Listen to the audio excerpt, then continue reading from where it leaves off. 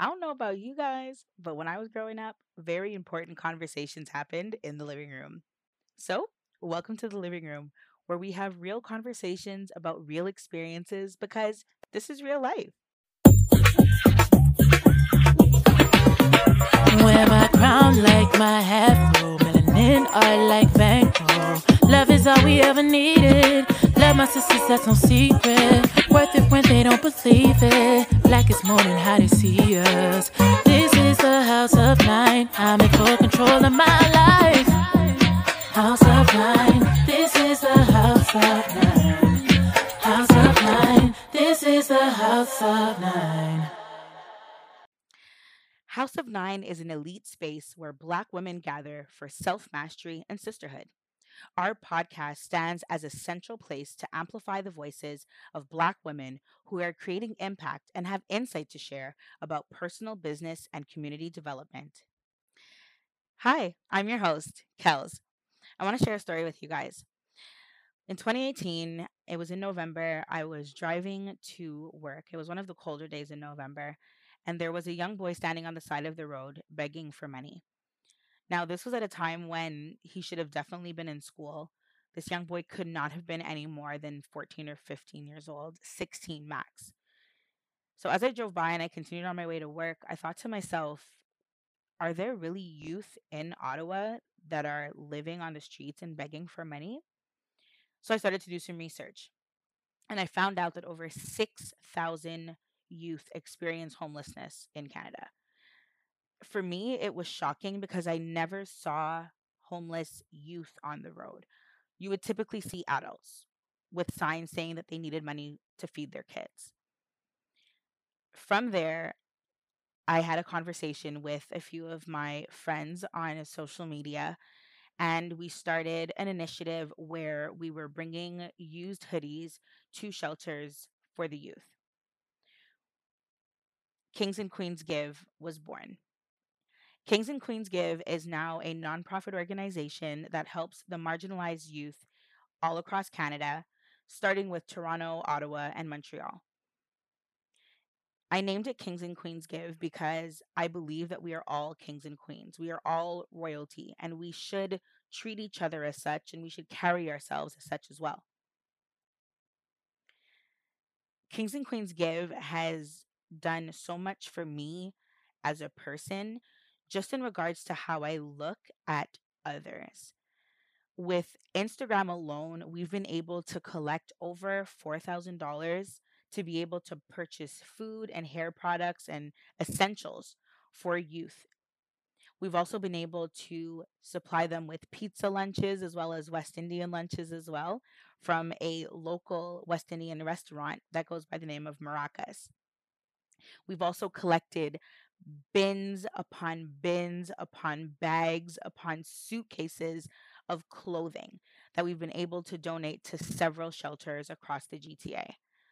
I am so proud of my community.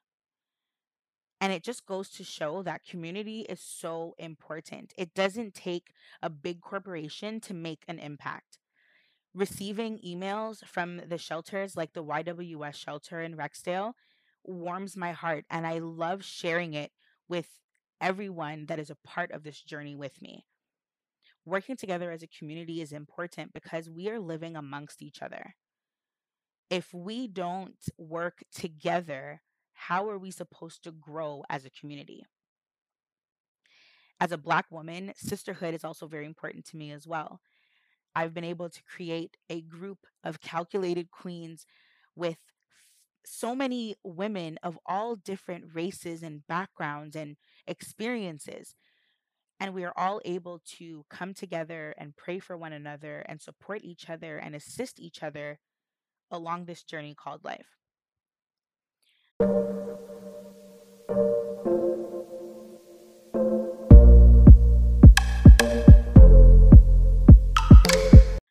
2020 has been a crazy year so far.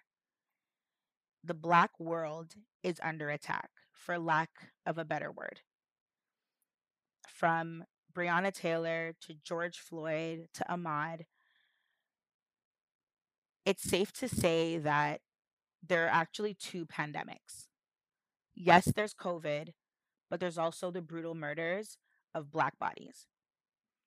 These are the conversations that we're going to be having in the living room.